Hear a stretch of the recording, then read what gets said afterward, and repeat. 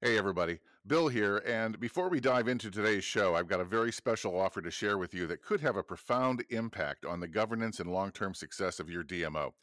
We've been invited to be part of an exciting consortium of 5 DMO focused consultancies that are coming together in a few weeks to host the Board Leadership for Destinations Symposium. It's a 2-day immersion into the best practices employed by DMO boards that make a difference in their communities. Check out this lineup of thought leaders in our sector. Julie Hart from CFO by Design on creating a rock solid financial base for your organization. John Lambeth of Civitas Advisors on developing new and innovative revenue streams to power the work you do on behalf of your community. Mike Gamble of Searchwide Global will share the best practices in succession planning, executive search, and DEI. Chris Eyrig of Fired Up on building a culture of inclusivity, creativity, and empowerment to drive DMO leadership forward in your community. And I'll be there to discuss the nuts and bolts of next generation board governance. It's a very different world out there than just 10 years ago, and how DMOs can have a powerful impact on the future of their communities. But as they used to say in those Ronco commercials, that's not all. Representatives from Destinations International will share their take on the evolving state of DMOs. Maura Gast will be our mistress of ceremonies. And we're going to build in lots of time for board leaders to interact with their peers from around the country to share their challenges and issues in a collaborative problem-solving environment. This program is designed for the DMO CEO and 2 senior board leaders to be part of the event. It's all happening January 31st and February 1st at the Irving Convention Center in Irving, Texas. And registration is now open, but I got to tell you, seats are limited for this inaugural event. To learn more, go to boardleadershipfordestinations.com. And we hope to see you in Irving, Texas for this sensational mix of DMO experts coming together to elevate the art and science of destination board leadership. And now, let's hit it.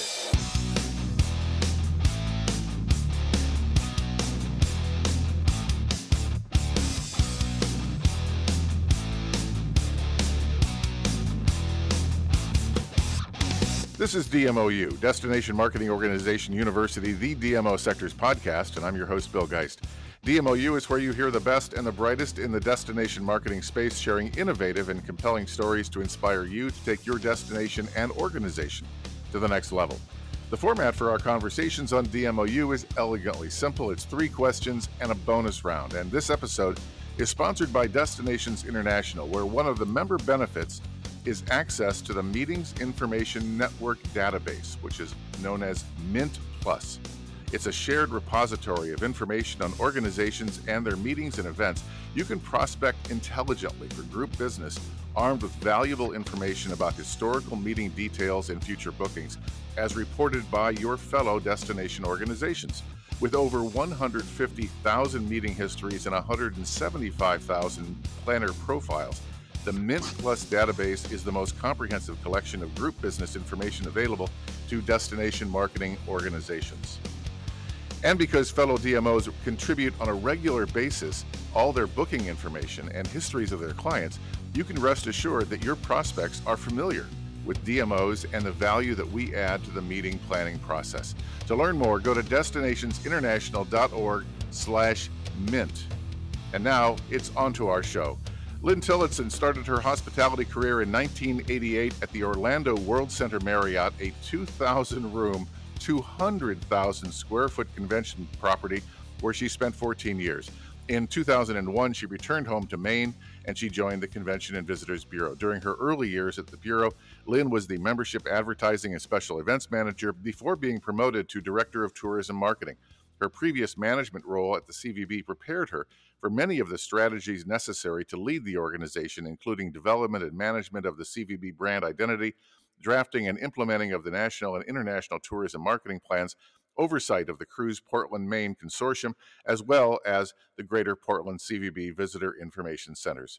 As president and CEO, Lynn continues to foster the relationships she has cultivated locally throughout the U.S. and abroad over the past couple of decades. Her rapport with the tourism professionals around the world is resulting in a growing interest in Greater Portland as a visitor destination. Lynn Tillotson, welcome to DMOU. Thank you so much for having me. We had an opportunity to talk, I don't know, a couple of months ago. There's some really interesting things going on in Portland right now, and I wanted to get a bead on some of the development that's happening. And you've got a really cool development project that is just getting off the ground.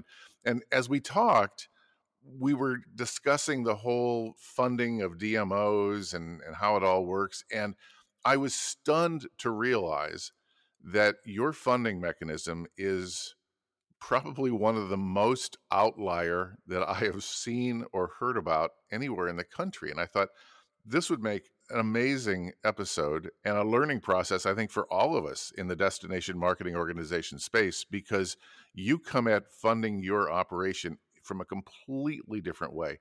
Most DMOs in the United States operate with some form of hospitality related taxes. But that's not the case in Maine. Your state's DMOs are 100% privately funded. So, share with us the backstory behind how Maine has emerged as such an outlier. But I don't mean that in a negative sense at all. I almost think this may be the future of destination marketing. So, tell us the backstory. Yeah, it's interesting. I go to CEO summits or DI events, and just in general conversation, people will say, "Oh, what percentage of TOT do you get?" I'm like, 0. And they look at me like three heads. They're like, "Are you kidding me?" I'm like, "No, I am 100% partnership funded. 100%. Our businesses pay us dues, and we figure out how to raise money any way we can. We're as much of a fundraising organization, unfortunately, as we are a marketing organization.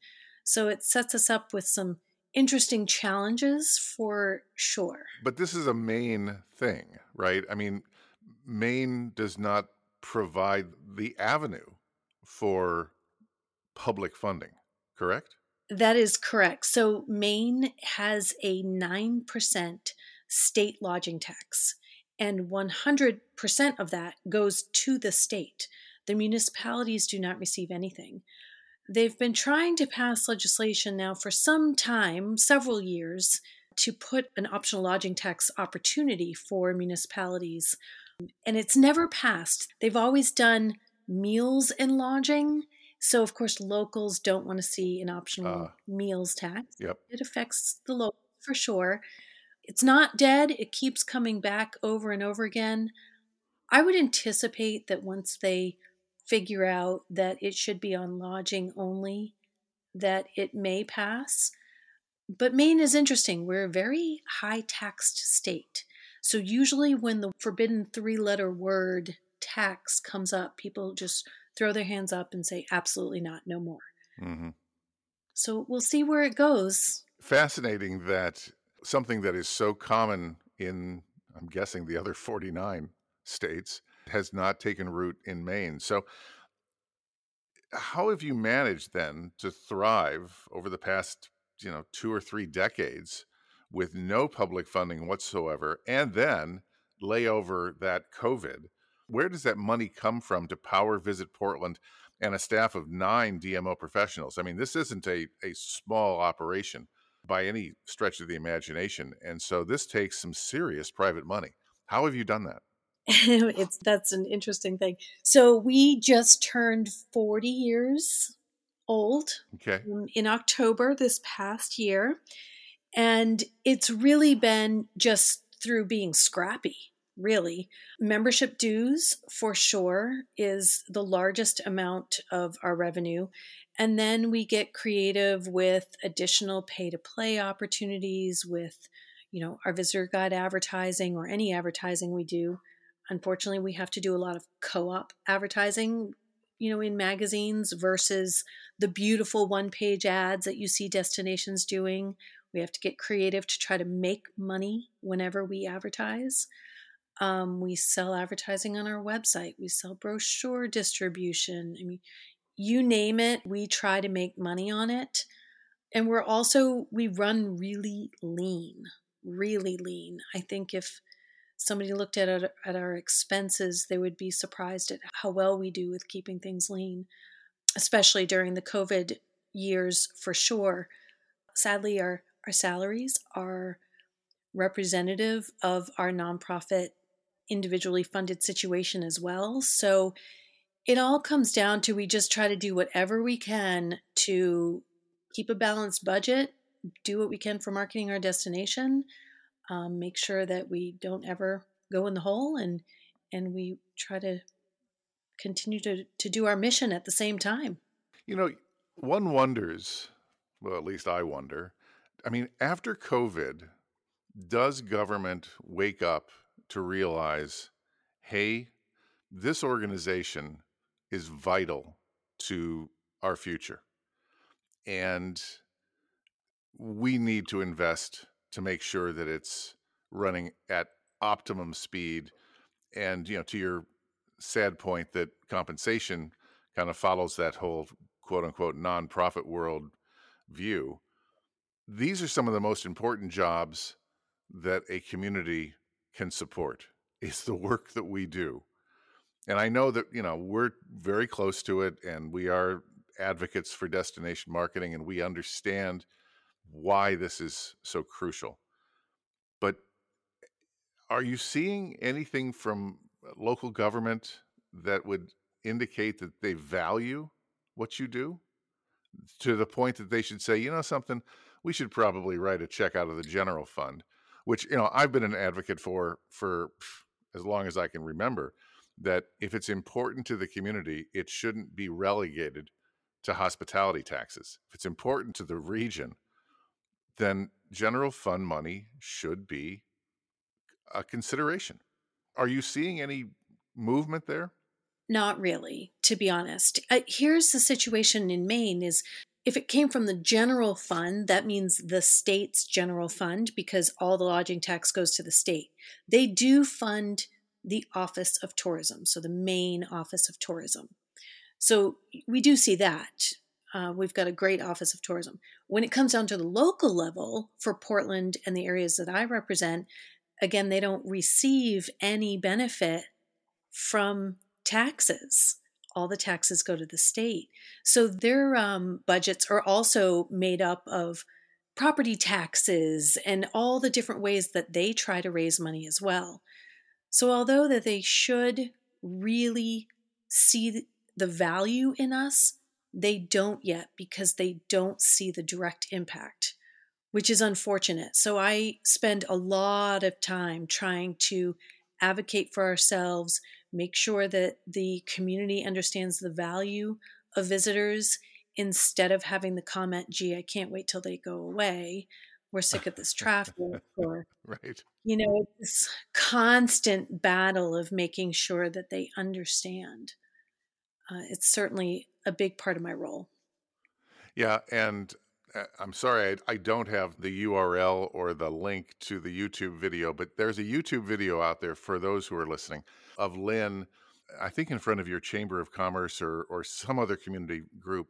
It's like a 40 or 50-minute dissertation on the importance of tourism and the importance of your organization, which I thought was a masterful presentation. So if anybody's interested, I'm sure if you just put in the search Lynn Tillotson Portland CVB, you'll find it. But for all of us, that's the issue, right? Is that we're constantly out there trying to explain how this whole thing works. And in its own weird way, Maine is kind of like Florida, where people say, well, people are coming anyway.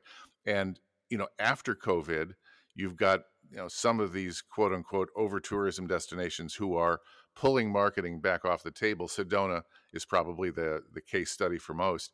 And I'm sure Sedona is going to have a great year this year, and they're probably going to have a great year next year. And then I think the wheels will fall off in 2025 and 2026 because there's no marketing to back this thing up. Terry and I were planning a Maine fall vacation, and I was late to the party. I didn't get around to starting to, do my trip planning and reservations until probably, I don't know, late August or early September. And, all the hotels, we're talking mid-range hotels. I'm not going to call out a brand, but we all know what we're talking about. We're at, $550 a night. And we looked at each other like, no, we're just going to watch the fall colors here. As much as we want to go to Maine and New Hampshire and Vermont and see that, fall colors that are supposed to be the best in the world, And isn't that part of the problem? Is that people assume that Maine is such a great destination that people will come, Yeah, right? that's a big problem because there's a perception based on those rates. Oh, tourism, they're fine. Hotels are doing fine. Have you seen the rates? What they need to remember is that we are incredibly seasonal, Mm-hmm. and they have essentially 4 months to really raise money to float them through the year, at least in the Portland area. Our state is very divided. You've got the coastal area, which is far more populated, and then you have the rural area, which in the wintertime does really well with snowmobiling and skiing and ice fishing and all of that. So for us in our coastal area, they have 4 months. Mm-hmm. It's essentially July, August, September, and October to raise funds. And then if you look at some rates in February, they're far different. But that's where my argument is for additional funding is that with my limited budget, I'm not able to make a huge dent to really focus on winter visitation, shoulder visitation. We are a great, great destination in the winter. Our restaurant scene is amazing. We've got this quaint downtown with all kinds of shops. It's sort of like going to, a Quebec City. Mm-hmm. I don't go to Quebec City in the summertime because I can't afford it. But will I bundle up and enjoy Quebec City in the wintertime? Absolutely. So there's no reason why we can't extend our season, but it's tough with the limited funds that I have. Yeah. So let's look at the future then. So, do the advantages of not having to deal with the politics of government funding outweigh the added revenue that could be brought to bear? I mean, there are some of us that would say if we could pull off a totally private funded DMO, we would have entered heaven because we don't have to deal with all the crap. But the amount of revenue that's available through hospitality taxes is, in most states, compelling enough that we'll sign up for the politics to make that happen so that we can do the job that we're charged with doing. Tell me, what's the next move for Visit Portland? I mean, does the advantage of being private actually outweigh the money that could come from public? There is a huge advantage to being private. There really is. I mean, when I'm with fellow colleagues and I'm listening to things that are being spoken about and the challenges that they face, there's oftentimes that I say to myself, oh my gosh, thank God I don't have to deal with that. I mean, honestly, but at the same time, the situation that we're in as a membership funded model only is not sustainable for the future moving forward. Yeah. We lost through COVID, we lost 65% of our revenues Wow.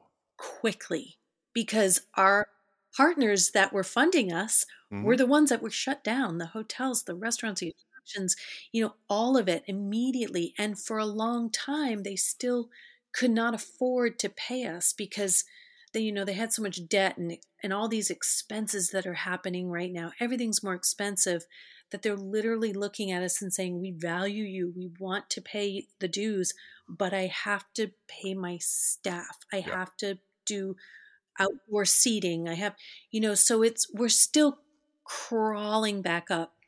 For decades, we've been able to raise right at a flat million-ish every year. It's been staying pretty consistent, which is small for an all-in Yeah. operating budget and marketing budget of 1 million. I'm now down to about Ooh. 450. So it's really, really rough. And because of that, we've been working with Civitas on a tourism improvement Mm-hmm. district. It is for sure a marathon versus a sprint to get one of these done. And for us, because we haven't been tied to the municipality, they haven't understood what we've done because they don't, we don't have a portion of taxes. We haven't had to report out to city council and all of that every year. It's been a huge education piece to try to get them to understand the need for this. And that's literally where I'm at right now, I'm nearing hopefully the end of some negotiations with the city, but many times they're like, you guys don't need it. We saw the summer rates, and we're like, Right. no, we do. They also don't understand how much it takes to really market a destination. So they're like, you don't need that much money. I'm like, no, we do. And part of me is, they've been negotiating on the percentage of the TID assessment. They don't think we need as much money as we do. So they're wanting us to do a smaller percentage. And honestly, I've had that conversation with my committee to say, do we really want to be tied to the city for the amount of money that this percentage would give us? So it's a conversation we're having right now. And it's a real honest conversation, because working with the city can be very difficult. But isn't it fascinating that they're worried about percentage when this is something that the hotel community wants and will support?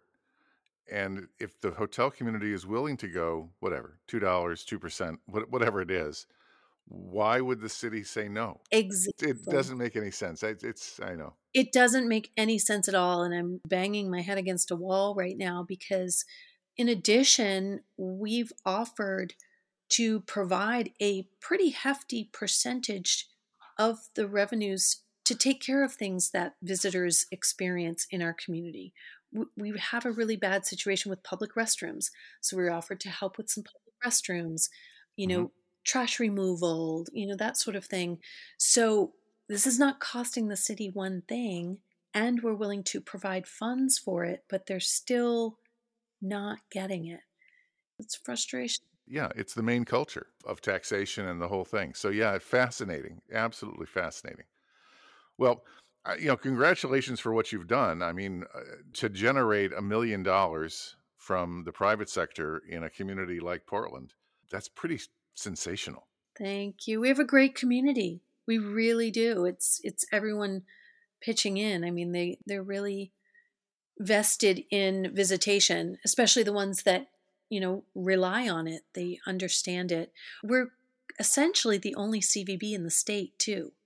There's a small one-person CVB in Bangor, which is about almost 3 hours north of us. COVID it's causing them to struggle. They may dissolve. Uh, So I think that's also a yeah. problem for our state, is that we're not as familiar with what a CVB does and how important we are.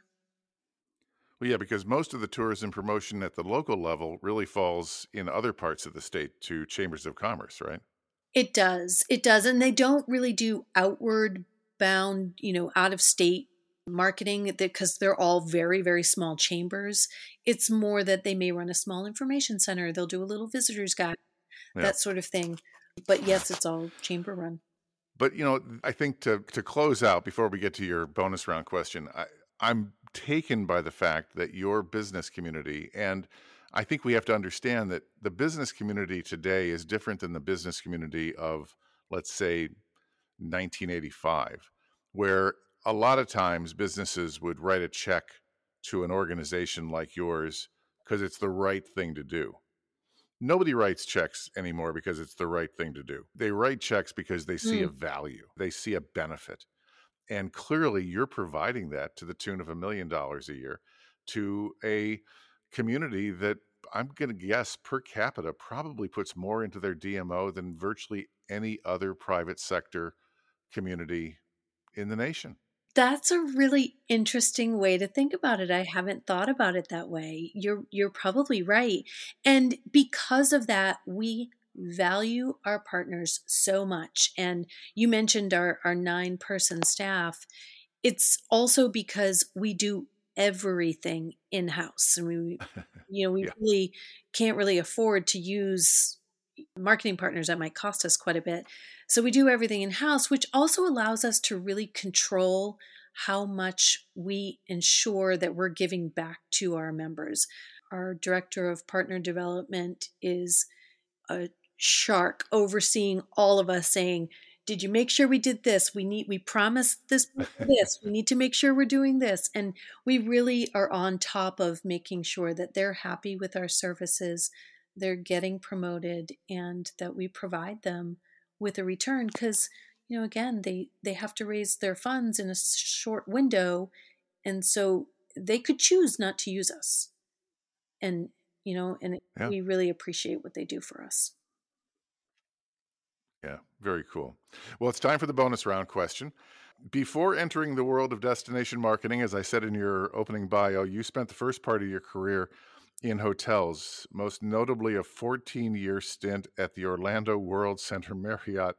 Now, a lot of us in this industry started in hotels, but most of us didn't start at a 2,000 room beast of a property. So, with a hotel that size in a destination that crazy, I'm sure you got stories. So, what are some of your favorites? Oh my gosh. I have so many stories of that property. I mean, with it, when a hotel is that large and there's so much coming in and out, just the craziness that happens. I was actually thinking of this question, I was just trying to think of things, and I was probably one of the things I thought about in general was sort of crosses over from the hotel experience I had, as well as when I went into the CVB. And it was just not to underestimate technology. I remember I was at the World Center and we had a car manufacturing conference, and I honestly forget which one it was.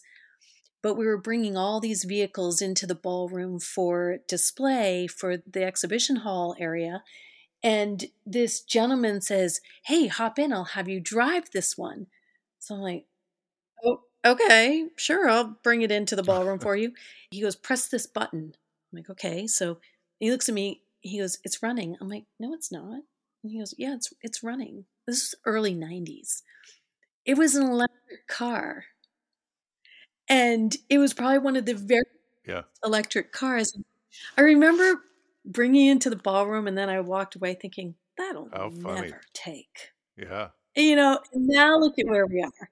When I got to the bureau, my predecessor, we were laughing one day because we were building a new website, and she said, "Oh, I sent, so and so to a conference years ago, like a little seminar introducing the World Wide Web." And she came back from the meeting and she goes, "That'll never take. That's crazy." Yeah. And fast forward 15 years, social media comes along, and I'm like, ugh, we don't have to focus on that. That'll never take. Look at where we are and what's happened. It's crazy. Yeah. Crazy. It is funny, and this really, really dates me. But as I was leaving the Madison Bureau and getting ready to launch this consultancy, the last thing I did was I green-lighted a website. It was the same conversation. People are going, "Oh, come on. Nobody's going to communicate with email. Nobody's going to look at their computer to find anything about tourism. This is just crazy. It's a waste of money. Don't do it." And as I was walking out the door, the last thing I green lighted was I said, "Go, do it." And, we were one of the first destination marketing organizations to have one back. Remember Motion GIFs? That was a big deal that you could have an icon or an image that would move. Like, oh my God. I mean, and of course today it's just crazy. But yeah, it's been an amazing couple of decades at least. So, Yeah. hey, Lynn, thank you for sharing the entrepreneurial side of what I think very well could be the future of DMOs. As we continue to work around the country, we're seeing increasing pressure on the public side of funding. And there's got to be a better way. And I think that membership, moving into partnership, moving into whatever it may be, what is probably in your DNA and you don't think about it very often, I think may very well be the future of what a lot of our destinations are going to be facing. So thank you for sharing that side of how you do what you do in Maine. Yeah, thank you. And if anyone's listening that happens to be like me, I would love to chat. Misery loves We could company. share some stories. Yes, exactly. Well, Oh, I don't think it's God. misery. I do think it's the future. And congratulations for all you do. So that's it for this edition of DMOU. Tell your friends and your peers. This is where the best and the brightest get together to tell inspiring stories for DMO pros. And thanks too to our sponsor, Destinations International, where one of the member benefits is access to the Meetings Information Network database, also known as Mint Plus. It's a shared repository of information on organizations and their meetings and events and their histories. You can prospect intelligently for group business, armed with valuable information about historical meeting details and future bookings as reported by your fellow destination marketing organizations. For more, go to Destinations International/mint. DMOpros.com is where you're going to find more on our services for the DMO world, our book Destination Leadership, plus links to past editions of the Z News, our position papers on board diversity and the future of destination marketing, and the biggest DMO job board on the planet, not to mention links to earlier episodes of DMOU. That's DMOpros.com. Executive producer of DMOU is Terry White, and this is a production of DMO Pros. I'm your host, Bill Geist. Until next time.